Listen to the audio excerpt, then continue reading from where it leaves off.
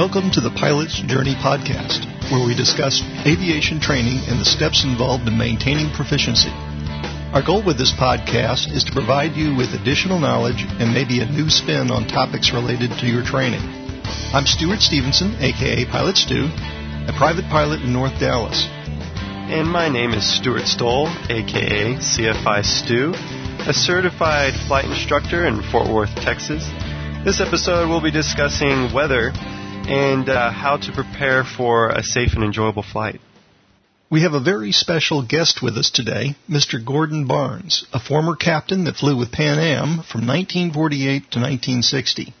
He was then a meteorologist for NBC and CBS affiliates in Tampa, New York, and Washington, D.C.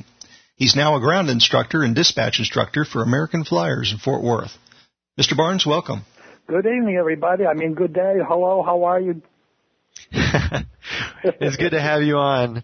For people listening, I used to work with Mr. Barnes and enjoyed every minute of it. Oh, thank you, Stuart. You've got a pretty impressive resume. Could you give us a little synopsis of your career? Okay. All right. Let me just do it in a real nutshell for you. First of all, I was born and raised on the island of Bermuda of a father from Boston and a mother from Bermuda, whose father, my grandfather, came from Tesater in the Azores Islands, and some of our listeners may have flown into what used to be Lodges Air Force Base on the island of Tesater. And upon graduation from high school, I was only 16. I joined Pan Am, and on my 17th birthday, I was assigned to New York at the request of the owner of the airline, Mr. Juan Tripp, and there I received all my flight training and ground training.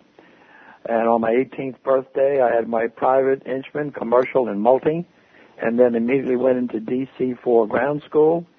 And 6 weeks later, I was flying DC-4 cargo from New York to Gammon, Newfoundland, Keflavik, Iceland, London, England, and Frankfurt, Germany, a 36-hour flight. I was what was called the second officer. I was the guy that stood on the stool with a sextant, looked at the Astrodome, and shot the stars at night and the sun during the day to find out exactly where we were.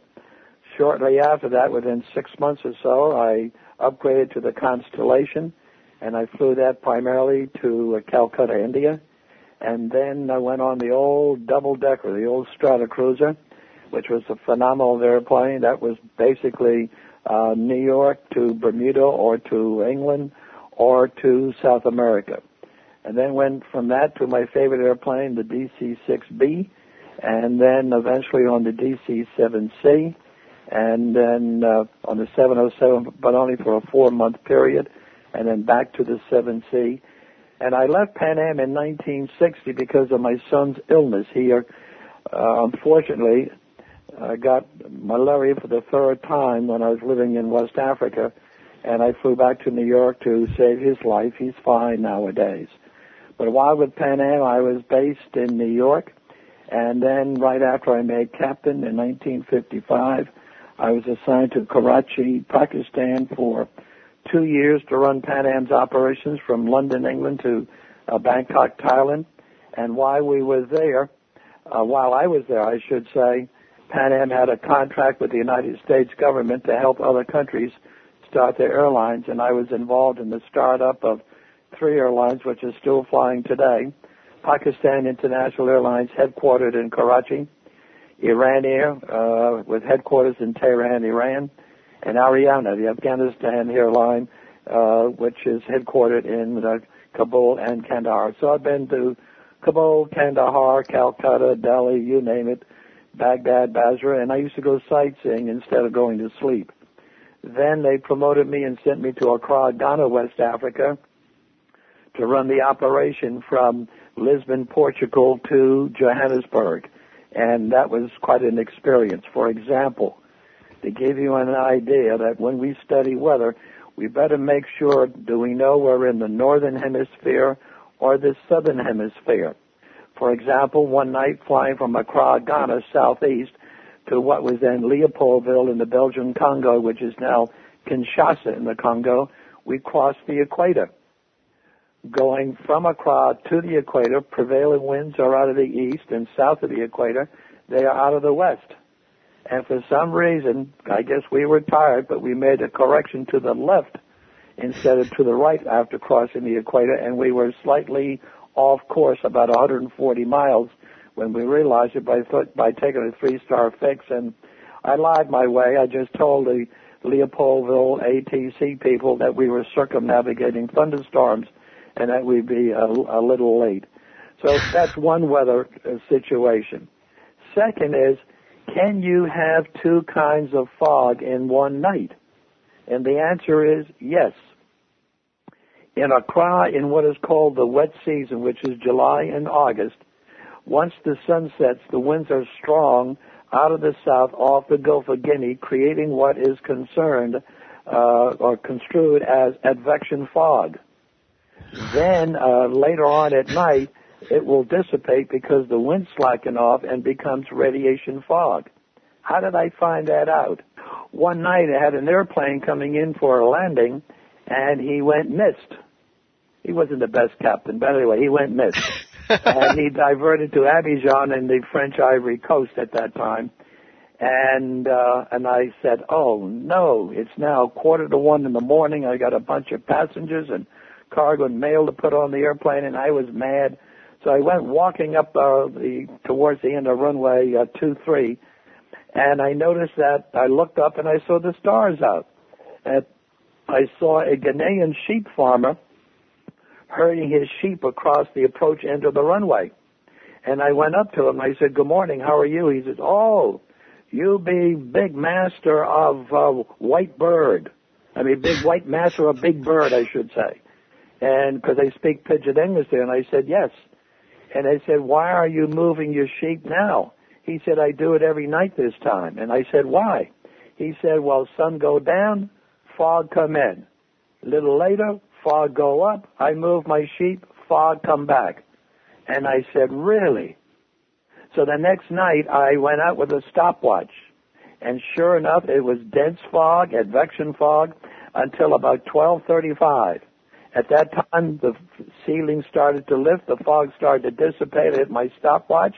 The next thing you know, it was crystal clear. Then at about 1:18, 1:19 in the morning, ground fog started to develop because the ground was moist and the air was cool. So ground fog came back, and we were closed down at 1:25. So after that, all the airplanes would have to land between 1:36 and they had to be out by 1:18.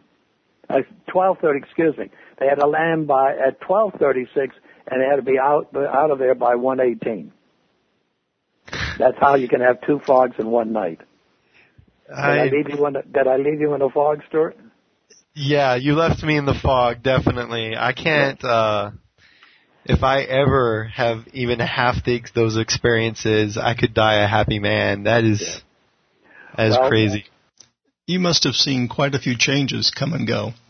Well, nowadays we have what is called 121.5, your VHF emergency frequency. Yes, we do. Yeah. Now, back in those days, we did not have that. I flew into many countries that never had VHF. Everything was HF radio. And two things come to mind. One was one night flying from Dakar, Senegal, down to Robertsfield, Liberia, and we're on HF radio, and we are descending. And we're calling Robertsfield, this is Clipper 150, Robertsfield, Clipper 150. No answer. All of a sudden we hear, hey, Clipper 150, this is San Juan, can I help you? Yeah, you can help me. Here you go, we're 3,000 miles away, and what's your problem? I said, we can't contact Robertsfield. We want landing instructions. We're at 9,000 feet, and we are descending, and we have the airport in sight. And he said, okay, stand by a minute. And he said, Robertsfield, this is San Juan. Do you read Clipper 50? No? All right. He says he has a field in sight, wants landing clearance. And then he came back and said, Clipper 150, this is San Juan. You're cleared to land on runway 09. Report on final. Okay? Again, we call Robertsfield. No answer, but we got our clearance. And we were reported on final to San Juan. We landed the airplane, and we never were able to talk to Robertsfield Liberia radio because of atmospheric skips on HF radio. Something else you mentioned earlier was navigating by the stars with a sextant. I've heard of that on boats, but it's kind of common to do that on aircraft, isn't it?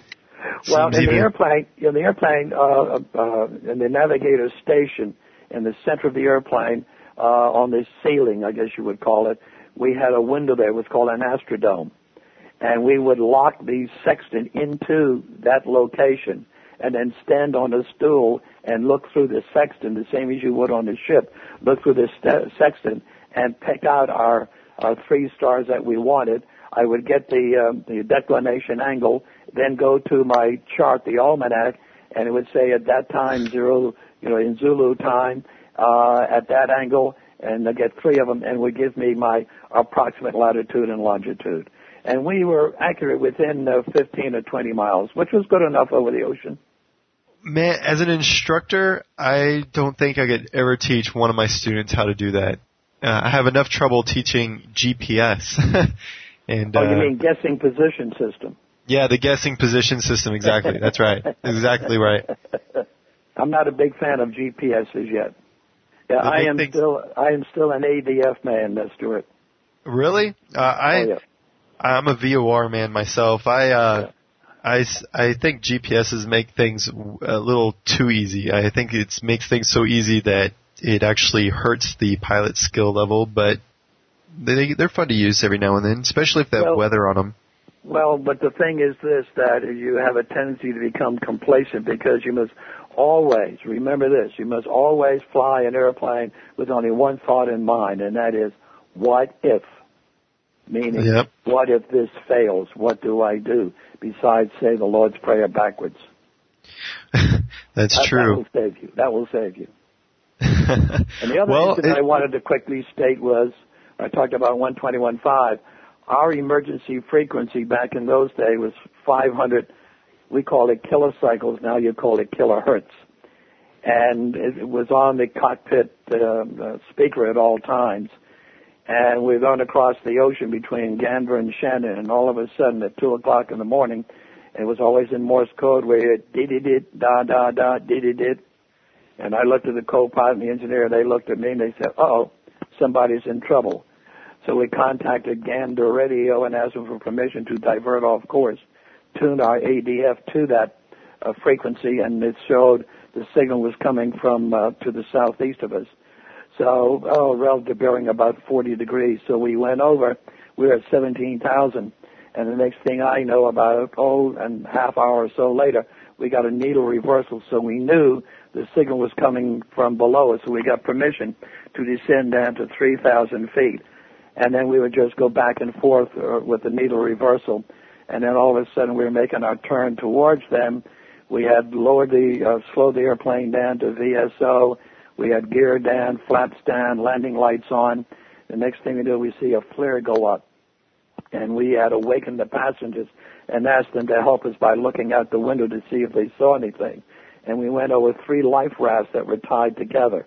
And so we got the navigator to take a 3-star fix, gave the position to Gander, and stayed there for about, maybe 30 minutes. And then on my final approach towards them, because I had to get out of there because I was burning up fuel, I simply gave them the international Morse code of okay, da, using the landing lights, and then climbed and got out of there. And they were picked up 12 hours later. It was 12 seamen who were blown up in an oil tanker. So that's my contribution to saving a life. Wow, that's incredible. Is there anything you have not done in your aviation career? Is now what I want to know. I think that's the actual answer I need to ask you. Oh, I'm sure. I've never flown faster than the speed of sound. I've never been in the space shuttle. But in aviation, Stuart, as I had told you many times, God has been good to me. I've lived a good life, and by aviation, I started in aviation, and I'm finishing in aviation. That is definitely my dream. Well, let's hope it works out for you. You just have to be patient sometimes. Yeah, that's true. Yeah. Well, you mentioned weather earlier, and it just so happens that today's topic is about weather. And I didn't think, I think that no better person to have on our show other than you. who's been a meteorologist for several years. Let's talk about obtaining weather really quick, Right. and the best ways to go about obtaining weather. Yeah, my opinion on that, Stuart, I think every competent pilot should contact Flight Service to get their weather briefing. That's mine too. It is true. Yeah, we got the internet, but you got to realize this, and that is the internet is not available to everybody all the time at every location. And but at least if you've got access to a telephone, you can at least contact Flight Service via a telephone. And it brings up a good question talking about weather. This is a question I ask all the time. When is a flight initiated? For example, we know that operational control of a flight is what I call ICT, ICT, the initiating, the conducting, and terminating of a flight. But when is a flight initiated? And the answer is under Part 91. When you file your flight plan, you have initiated the fact that you are going to fly. Same thing for Part 135. However, under Part 121, your scheduled airlines, the flight is initiated when the captain signs what is called the dispatch release at the gate, where passengers get on board the airplane. You'll notice that a lot of times when you fly, the captain goes behind the ticket counter, looks like he's on a computer, which he is, and he's downloading his dispatch release, which contains all of his information. And once he signs that, then the flight is considered to be initiated. Then he must go out and do his walk around and so on and so forth. So going back to, what you do for a living, and that is for other operators, under Part 91, your flight is initiated when you file that flight plan. But before you file your flight plan, you must contact Flight Service, get your weather for your departure airport, any airports that are en route, your destination airport, and also for your alternate. Get your winds of law forecast, and then take your time making your flight plan and then filing the flight plan. That's how it should be done, Stuart. That sounds about right. Yep. I mean, it's a lot of people just say, well, they want to go flying and so on and so forth. But if you do it the right way, and you won't get in violation of the FAA you won't be making any bad errors, bad judgment, or anything like that. And it also helps the Civil Air Patrol and other people to find you in the event, God forbid, but in the event something happens and you have to go down, at least they know where to go and look for you. I've heard, I guess it's, there's a private pilot written question that asks you, what is the primary means of obtaining weather? Right? Correct. And it's 1-800-WX-BRIEF. It's the flight service station. Correct. Right? Because, a lot of people don't realize that, if you just get the weather off the computer, which is pretty much all they're reading to you anyway, but when you call the flight service station, you record your tel number, you give them your name, if you're flight plan, you give them your name. So there's a recording, a filed, your weather briefing's on file. So right. I've had an experience where I've called the weather briefer and got the weather, got an IFR flight plan, took off, and immediately had to cancel our flight and divert back to Meacham because a snowstorm came through in Texas, right. Oddly enough, who would have thought. Yeah. But we were just sitting on the ILS, popped out of the clouds, and snow was coming down and blowing past the airplane.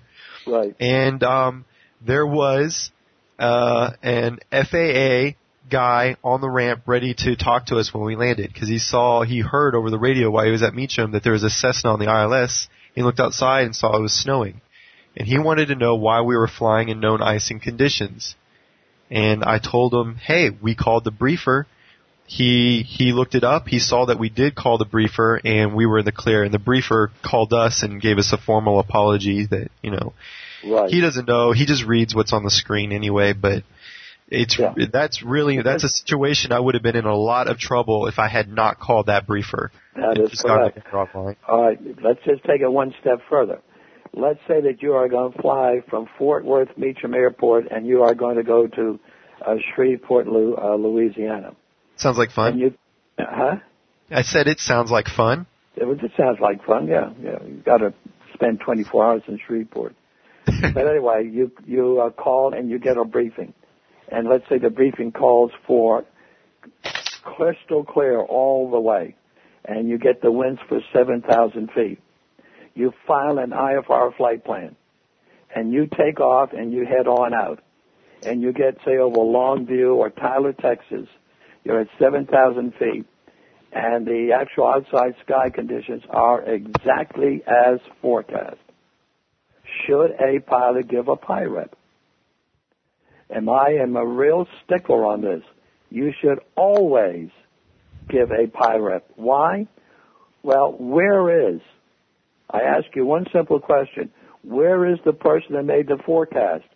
He's in a room somewhere near the airport, 3 doors, 1 window, and he can't see at 7,000 feet over Longview, Texas.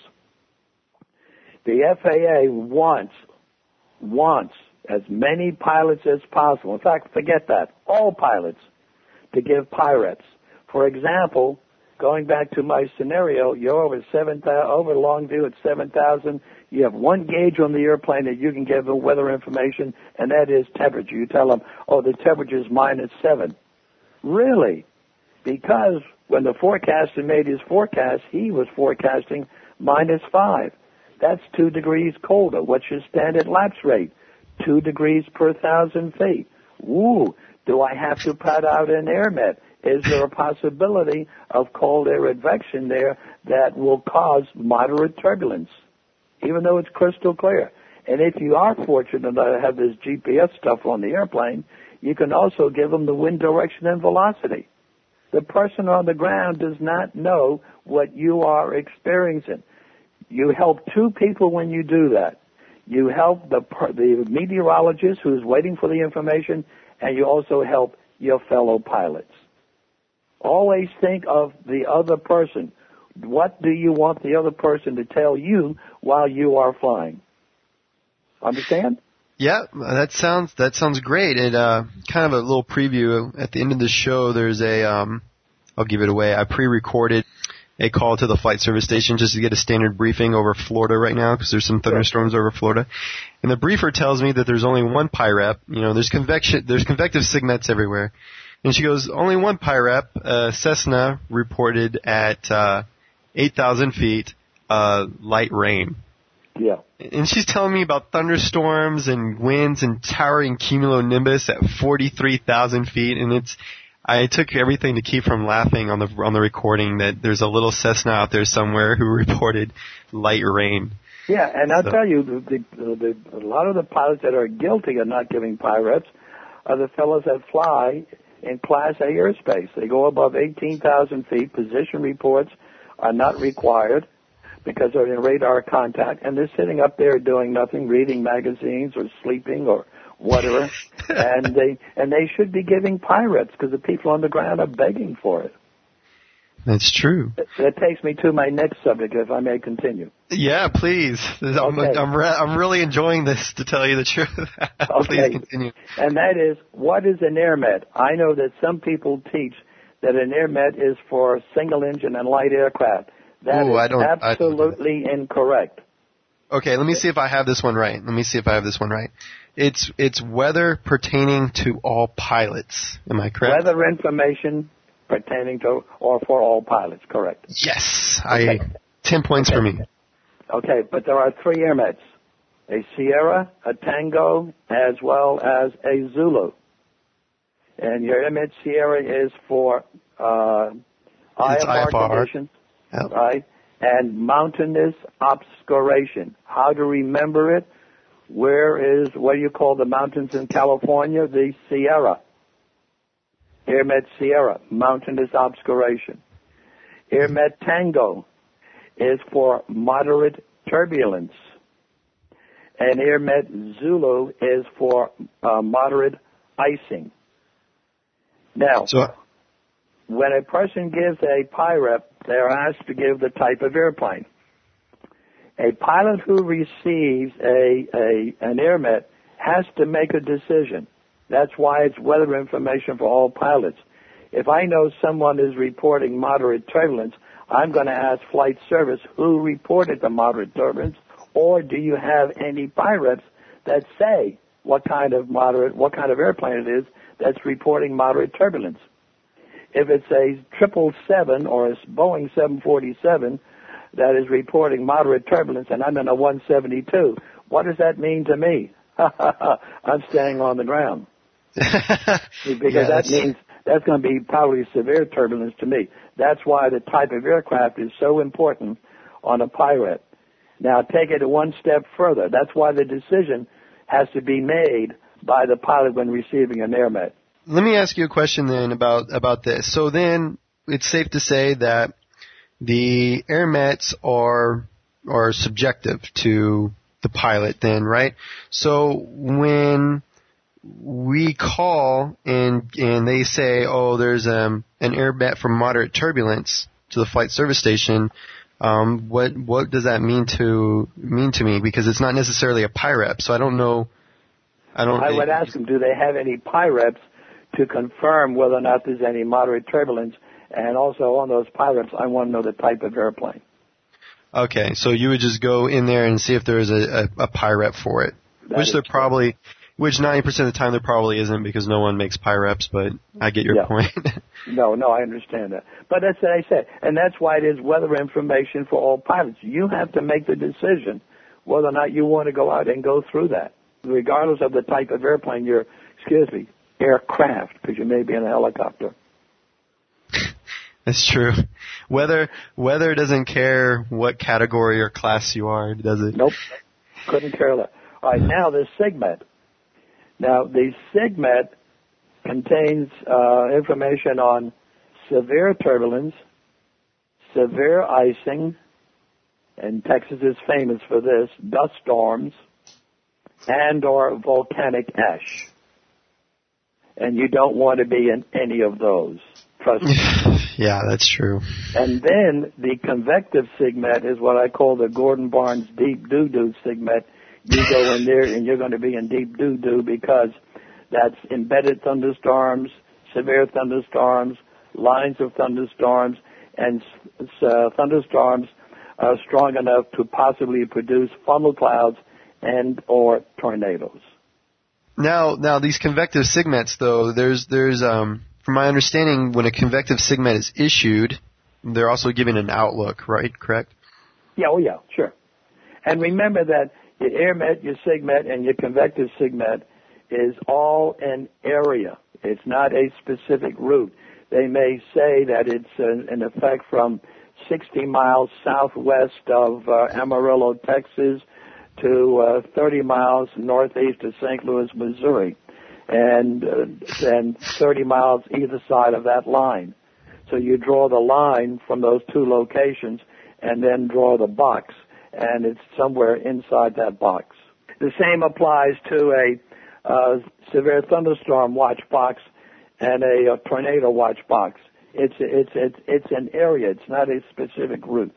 Okay. Well, on the subject of thunderstorms, how are thunderstorms made? What should we be looking for as a pilot? Am I going to go out and a thunderstorm is going to suddenly form over me without warning, or what do I have to look for here? Okay, what you have to look for, first of all, is your temperature dew point spread at the surface. And where can I find that? On your METAR. There we go. You get your temperature, and you get your dew point. And remember that on the surface, when you have a temperature dew point spread of 2 degrees or less, indicates the possible formation of low clouds and or fog. And then when you are above 2,000 feet or higher, when you have a temperature dew point spread of 5 or less, indicates sufficient moisture for the possibility of developing clouds. Now, when you look at your temperatures aloft on your 850 millibar, 5,000 feet, 700 millibar, 10,000 feet, all the way up to 39,000 feet, and you plot your chart to determine what your lapse rate is. Is it 2 degrees or less than that?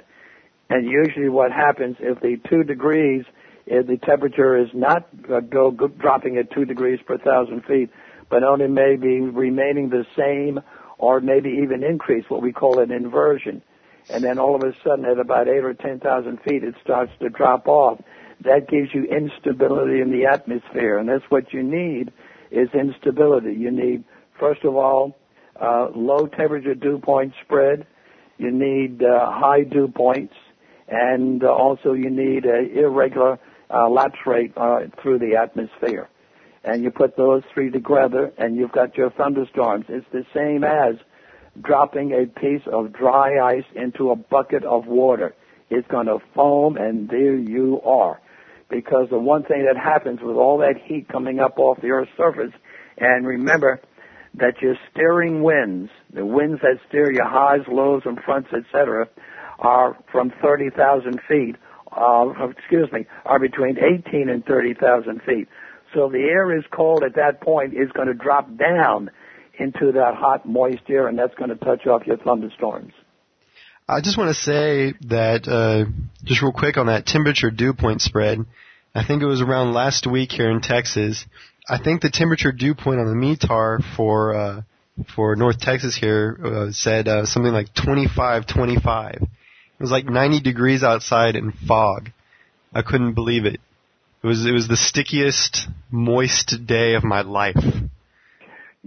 Yeah, but if you have 25, that's no spread, and that's 100% relative humidity, which is conducive to producing fog. Right. Yeah. That's right. I just never seen it at that high of a temperature before. I couldn't believe it. Oh yeah, that's common. You get down to, let's see, southern down on the coast. Yeah, it's Louisiana down the coast. It's Louisiana in the northern part of the state. But you get Florida, Alabama, Mississippi, the Gulf coastal states. I've seen that up in the New York area.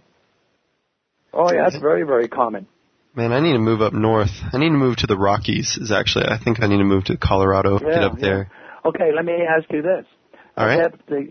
Most pilots do not know how to calculate the approximate height of the base of clouds based on a METAR. What it is, it's based on the fact that you take your METAR and you take your temperature and dew point, and you get the spread.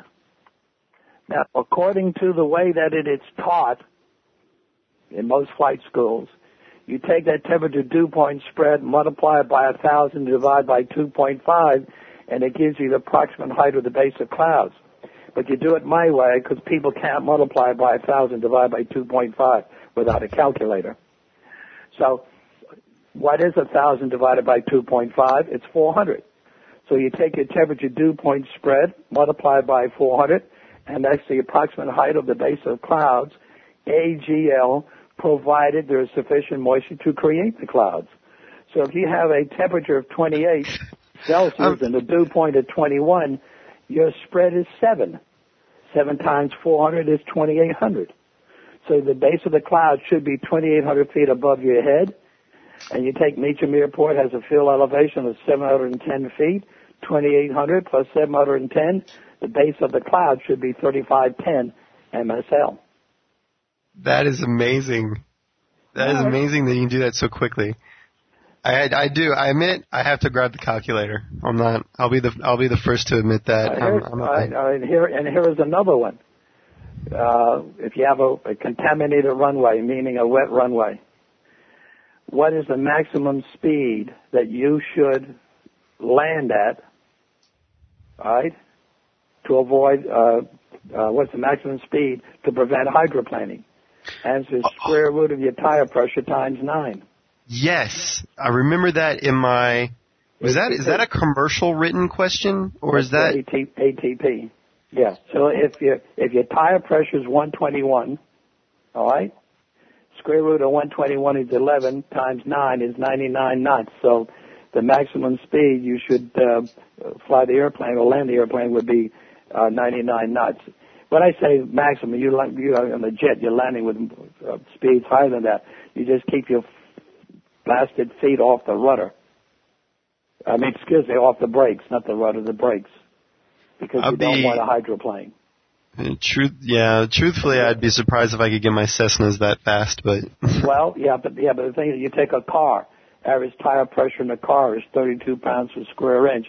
And you take the square root of that times 9 comes out to 51 miles an hour. So if the road is a little wet, you should not go more than 51 miles an hour, otherwise you're going to hydroplane. Every time I talk to you, Mr. Barnes, I learn something. I just want to say that. Yeah, that's right. Thank you. The price is right. We've got some questions that came in from Twitter users. Stuart, why don't you give us the first one? At John1746 asks, what kind of rain showers are safe to fly through? And I guess the opposite is, what kind of rain showers, if any, are not safe to fly through? Oh, I'd fly through a light rain shower without any problems in a small airplane. If it's moderate, I would take a chance, but if it's a heavy rain shower, I definitely would not. Which brings up another point, that people don't understand the true definition of virga, V-I-R-G-A, which means precipitation falling from a cloud but not reaching the ground. I would fly through that, wouldn't bother me at all. Would virga ever be on a METAR? Oh, sure. What is the code for virga in a METAR? It'll just say virga northeast 10 miles or something like that. Okay, so it's not like BR for mist or anything like that? No. Whoa. Let me just make one point here about a METAR. I've had many students in ground school complain to me about why do we have BR and SHRA and all this. Why don't they put it in English? That we're the biggest and best country in the world and make everybody do it our way. Well, first of all, number one, we're not the biggest country in the world. Get out of Atlas. The best country? Yeah, we are probably the best country in some areas. But if I want food and I want baklava, I'm going to Damascus, Syria. If I want moussaka, I'm going to Athens, Greece. And if I want escargot, I am going to Paris in France. If I want a steak, I'm coming to the United States. But anyway, having said that, we get into the discussion of why do we have these abbreviations? First of all, and people don't quite understand this, Stuart, and that is the international language for weather is not English. It is French. For example, before the 320 countries that make up ICAO decided, and the World Meteorological Organization, before it was decided on the format, what we used to call the old essays, mist was M, just the letter M.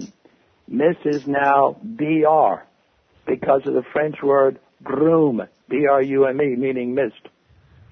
Also, in the old days, for smoke, it was K. Now it's F-U because of the French word F-U-M-E-E, acute accent. So French is the basic language for weather abbreviations for the METARs and the terminal forecast. Why is that? Because the World Meteorological Organization headquarters are in Geneva, Switzerland, right on the French border. And okay. Not only that, but French is taught in many foreign countries as a second language, not English always. Okay. I didn't know that. I didn't know that's where where it's located, right there in France. Oh yeah. I mean, you got to travel around the world to find that out. Which I know you have. We have another question from Cessna Aviator. He wants to know what changes you see coming in how weather information is disseminated. Right now, I don't think any changes will be coming. The format, I think, is very good. However, the United States decided to be different. For example, up until February the 1st, 2004, everybody agreed on the terminal forecast format. However, someone in the National Weather Service, a new employee that was hired, and decided, we're going to be different. And so what happens now is that for the 48 continuous states, Alaska, Hawaii, Guam, the Marianas, Puerto Rico, and the U.S. Virgin Islands, we no longer use Prob 40 or Prob 50. We no longer use becoming between, say, 1,300 and 1,500 changes. but they are still used in foreign terminal forecasts. And it helps to confuse everybody. However, as an instructor, instructors are required to teach the foreign format for the FAA written test, because the FAA written test supplements, when you take the test, is still based on the foreign format. Why?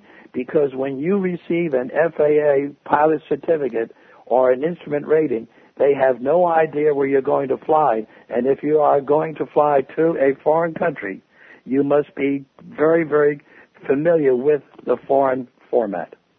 Also, temporarily has changed. Now in the United States, temporarily means this, that it means that, for example, they'll say temporarily heavy thunderstorms. Temporarily means if you have any thunderstorms at all, they will not last any longer than 1 hour, and the total number of thunderstorms cannot be any more than 1/2 of the forecast time period.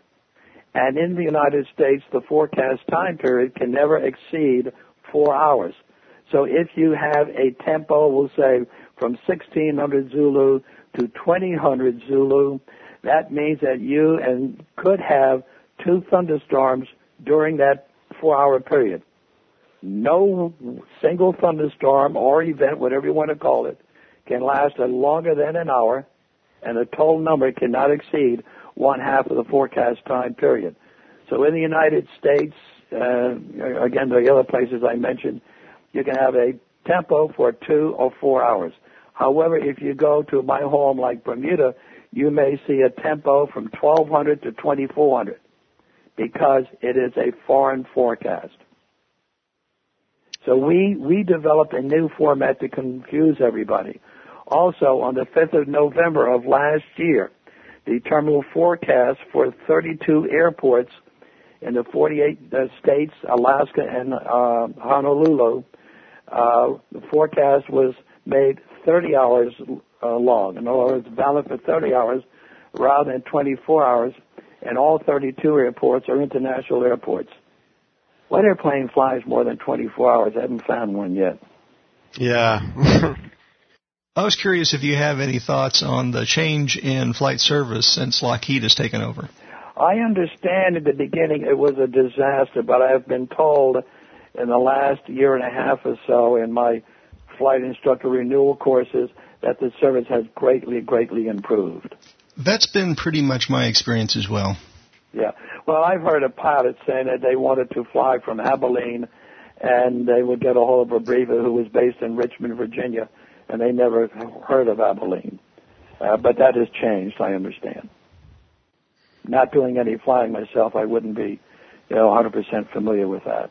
Besides, when I flew, we had dispatchers that took care of that for us. And the weight and balance and the whole flight planning procedure and all that, huh? Yeah, everything was done for us. For example, remember that when you're flying, the shortest distance between 2 points is the Great Circle. Now, the Great Circle route. The Great Circle route is only a straight line if you use a polar stereographic chart, like a globe. But anyway, I'll never forget on New Year's Day one year that we were flying from New York to Prestwick, Scotland, and if we had gone the Great Circle route, it was 11 hours and 30 minutes. Instead, because of the winds, the dispatchers selected a route from New York down overhead Bermuda, left-hand turn, direct to Prestwick, and we made it in 9 hours and 35 minutes. We added 600 miles to the flight, but made it 2 hours faster. It's called the Jetstream. Nice. Yeah. I don't think I've ever gotten my Cessna into the Jetstream. You got to get up above 20,000 feet to do it. That would be a little bit difficult to do in a Cessna. Yeah. No, but I mean, in the wintertime, you can get your Jetstream as low as 18 to 20,000 feet, but usually it's up 25 to 35,000. We've learned all along not to enter any thunderstorm, regardless of size, but what are the differences in the most dangerous types of thunderstorms? Cumulonimbus mammatus. That is a severe thunderstorm. That's the one where you see frequent lighting, lightning in the clouds, cloud to cloud, and cloud to ground. That's the most dangerous thunderstorm, and you don't want to be in that one. And the one thing that if you want to experience it, I have 3 times, and that is St. Elmo's fire. Oh, I've never experienced that. No, in a small airplane, I hope you don't, because that means you're in the middle of a lightning bolt, and it's a huge, bright white light, and you are just scared. And I've been told by Catholic priests that is the light you're supposed to see the day you die. So I don't want to see it. Wow. Are there many Catholic priests that experience St. Elmo's fire? That's what I'd like to know. How do they know that's the light we're supposed to see when we die? Did they go and come back? Well, we're getting close to the end of our time, but I did want to go into one thing real quickly. You mentioned that you are a dispatch instructor for American Flyers, and can you describe what that program is? Sure. There are a lot of people that don't have the funds to prepare themselves to get enough hours to qualify them to fly for an airline or a Part 135 carrier.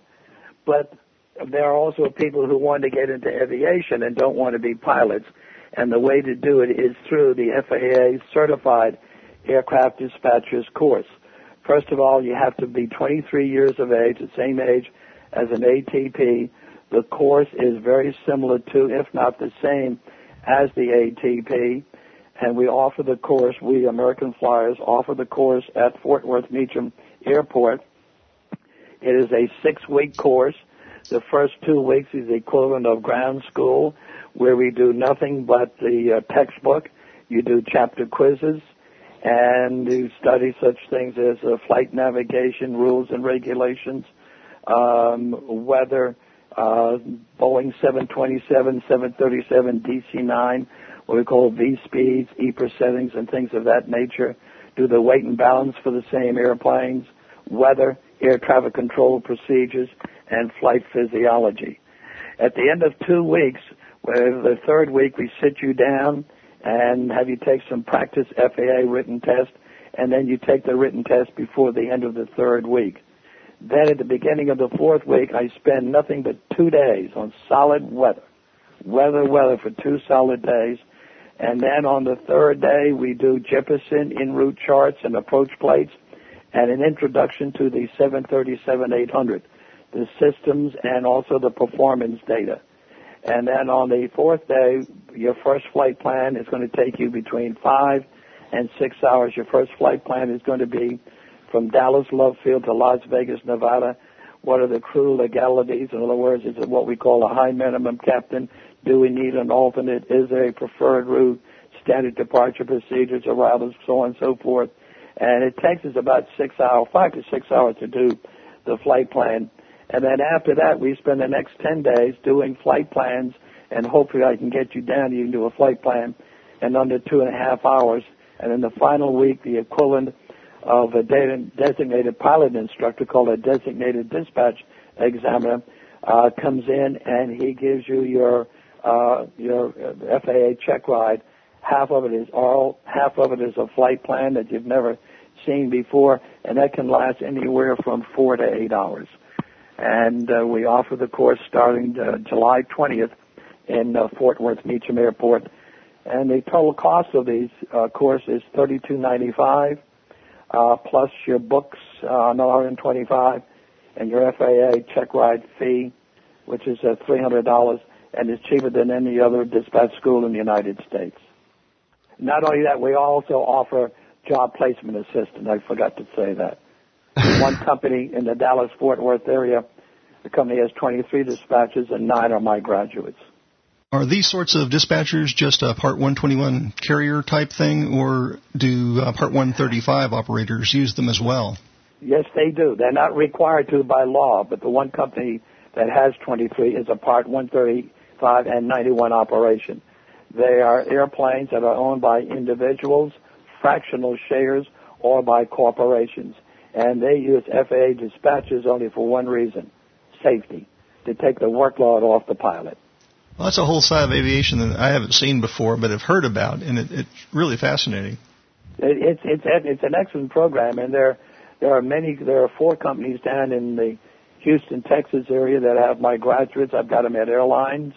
Now, they're not going to get a job with a major airline, but I've got 2 regionals that are always calling me looking for dispatchers, and their starting salaries are between $30,000 and $40,000, which is more than you can get starting as a first officer with some companies. Yeah, that's true. What's with that? I may have to come and take your course then. Well, because they're extremely important to have on your staff, Stuart. It's as simple as that. They're on the ground while you're up there flying the airplane. They're watching out for you. They're saying, let's check the weather. Let's check air traffic control. And they're doing the work for you on the ground and just keeping you advised of what they're doing for you. That's true, and they should have ATP level knowledge too, which first officers not necessarily will have. That is correct. They have to have, a dispatcher has the same qualifications, the same education as an airline or corporate captain, with the exception of not knowing how to fly the airplane. We just have time for one more thing, and I wanted to get into this before we sign off. You mentioned when you got started with Pan Am that it was through a connection with Juan Trippe personally. Can you go into that? It was unusual because Mr. Trippe, after World War II, wanted to go to Bermuda on Friday nights and back to New York on Sunday nights, he and his wife. He was not allowed to own a home in Bermuda because he was a foreigner.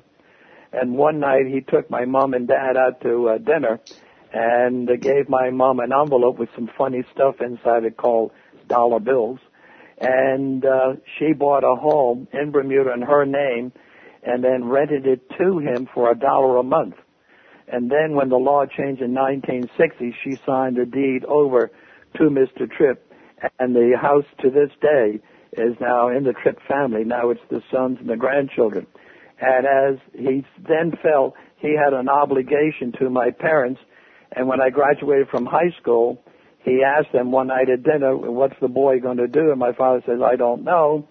I'm from Boston. I'd like him to go to MIT, but I can't take a 16-year-old born and raised on an island and send him to a big city like Boston. He may get homesick. And Mr. Trippe said, let's let him join Pan Am in Bermuda in October, give him a couple of months to relax, and then I'll take him to New York in April on his 17th birthday, and I will take care of him, and that's what happened.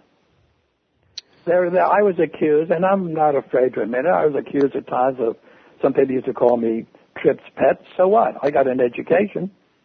I would kill to be in your shoes. Oh, I know that. There are certainly worse things to be called than Juan Trippe's pet. Yeah, exactly. Yeah. Well, with that, I guess... Oh, wait, I got one for you, Stuart. Yeah? Let's see if you remember. How to convert Celsius to Fahrenheit in your head. Oh, no. I have E6Bs for that. Can I just explain it quickly? All I know off the top of my head is that at negative 40 degrees, it doesn't matter if it's Fahrenheit or Celsius because that's where they equal. That's correct. Let me tell you quickly how to do it. All right, go ahead. We know that standard sea level temperature is 15 degrees Celsius or 59 Fahrenheit, correct? That's correct. Okay. What is freezing in Celsius? It's 0. Freezing in Fahrenheit is 32, correct? Correct. All right. 15 times 2 is 30. And this is the only thing you have to remember.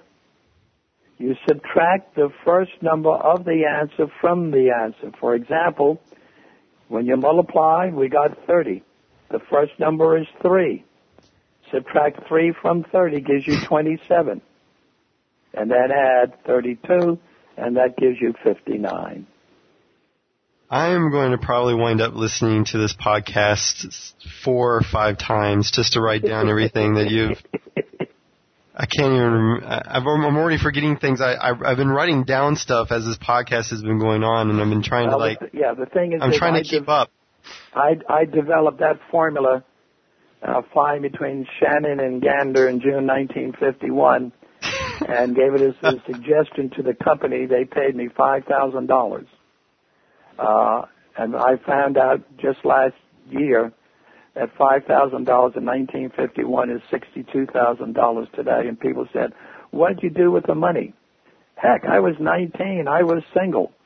But I never dated Pan Am stewardesses. But a couple I knew had girlfriends who were stewardesses for American, TWA, and United.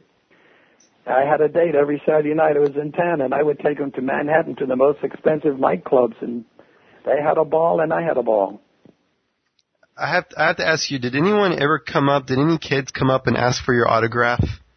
Oh, yeah. You mean when I was on TV? Not when you were on TV, not as a weatherman, but as a pilot, as a Pan Am pilot. I heard stories that all those Pan Am pilots, there would be people coming up asking for their autographs every now and then. Every captain was required to walk through the cabin on every flight. And in those days, we used to give out menus, and people would ask us to autograph the menus. Well, one of my favorite images is from the early days of Pan Am and the flying boats and the Clipper service. Oh, yeah. Yep.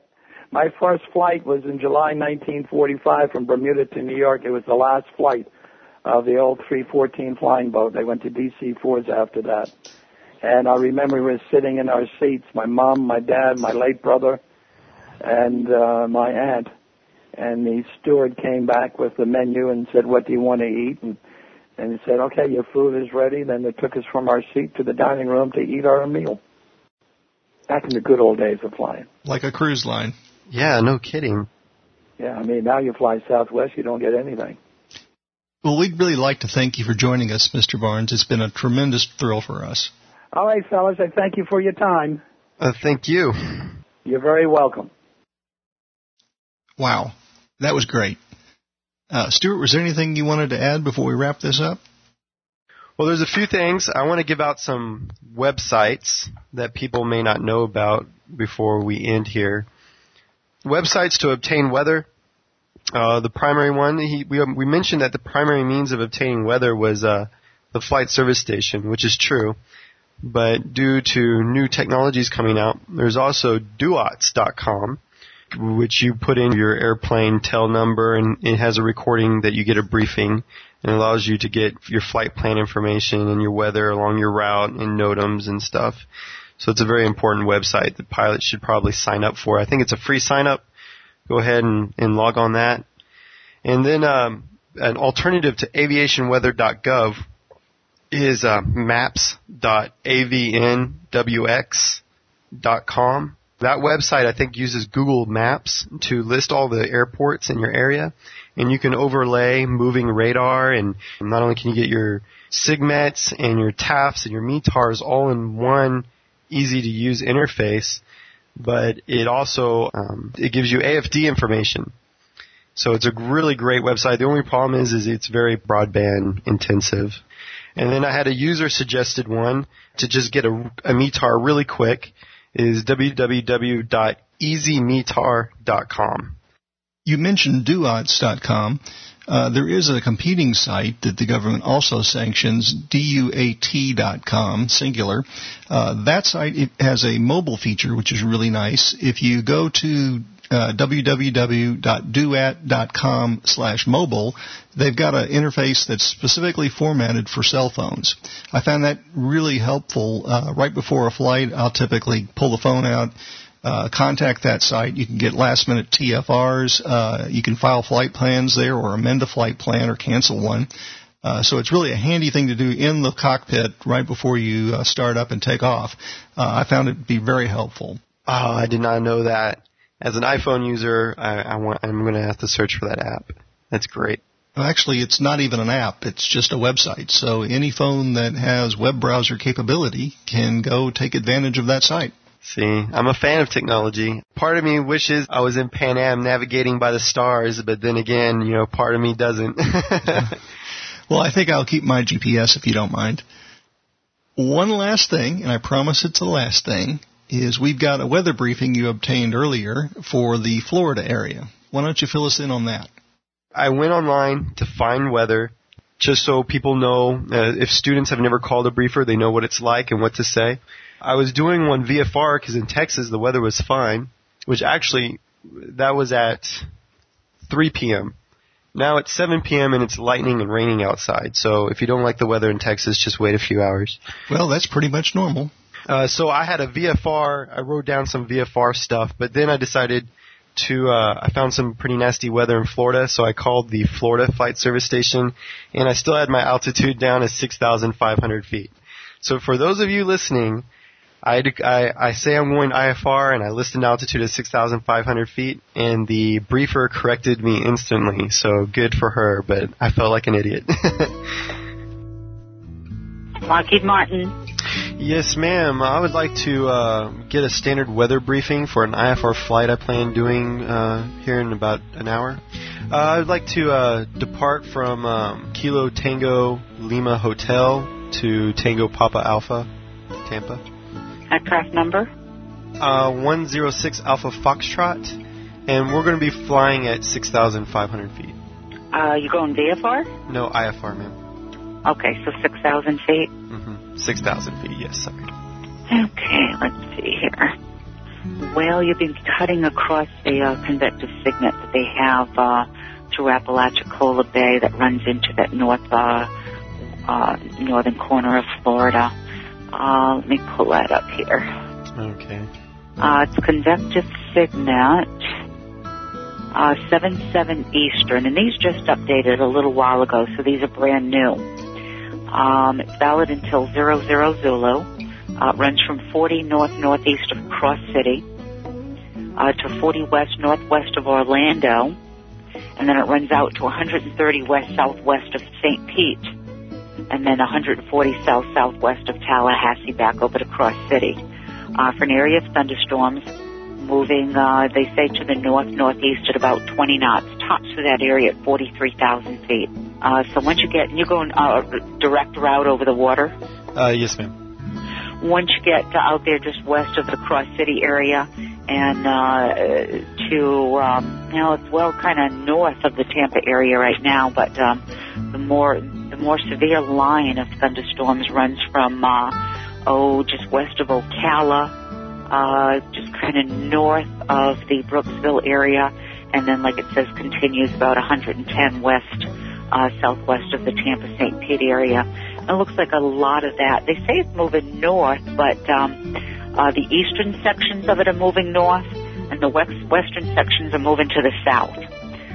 So as I loop it, it is kind of moving towards the Tampa area. It's going to be a while before it reaches Tampa, but the thing is, you're going to have to pass right through that area of convective activity. Okay.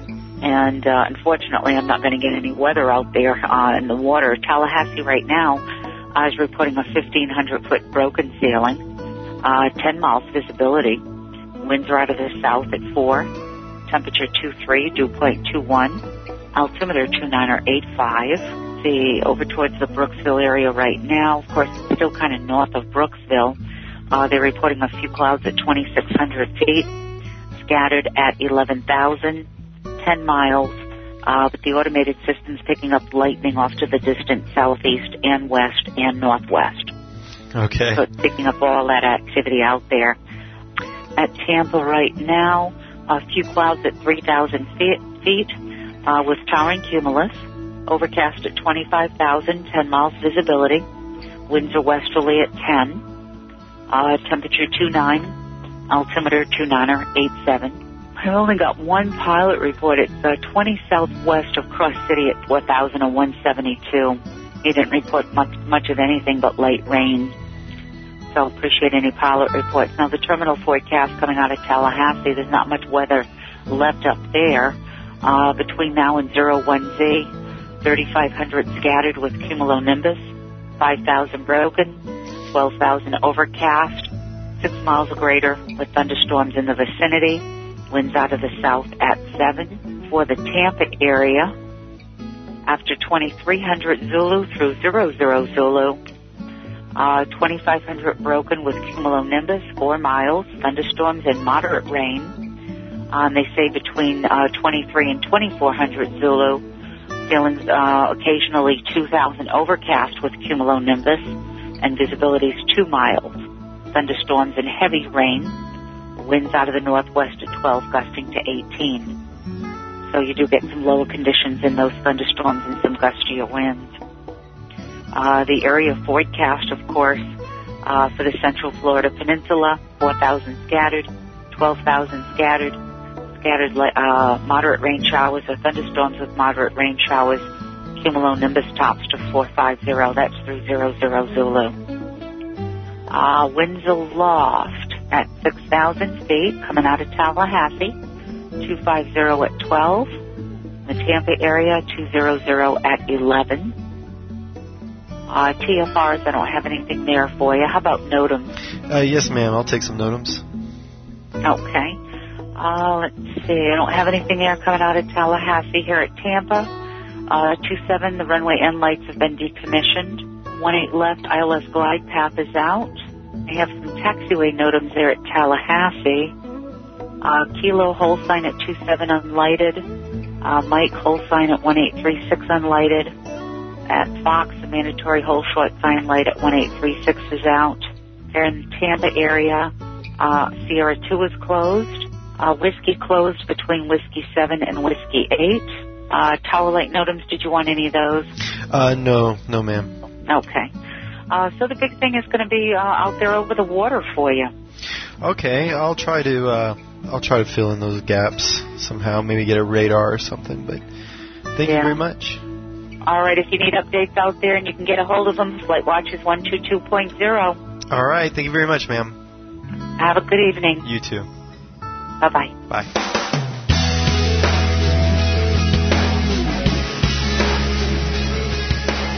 Thank you for listening to the Pilot's Journey podcast. We'd love to hear your questions, suggestions, or experiences, and you can reach us at our website, www.pilotsjourneypodcast.com, or you can leave us voicemail at 469-277-2359. You can also follow me as Pilot Stu, that's S-T-U, on Twitter or mytransponder.com. You can reach me on Twitter and mytransponder.com as well at PilotStew, that's S-T-E-W. And until next time, go fly and enjoy the journey.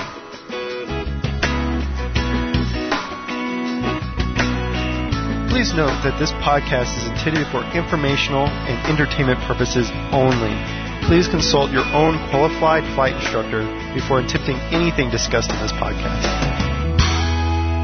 Copyright 2009, Fully Stewed Productions.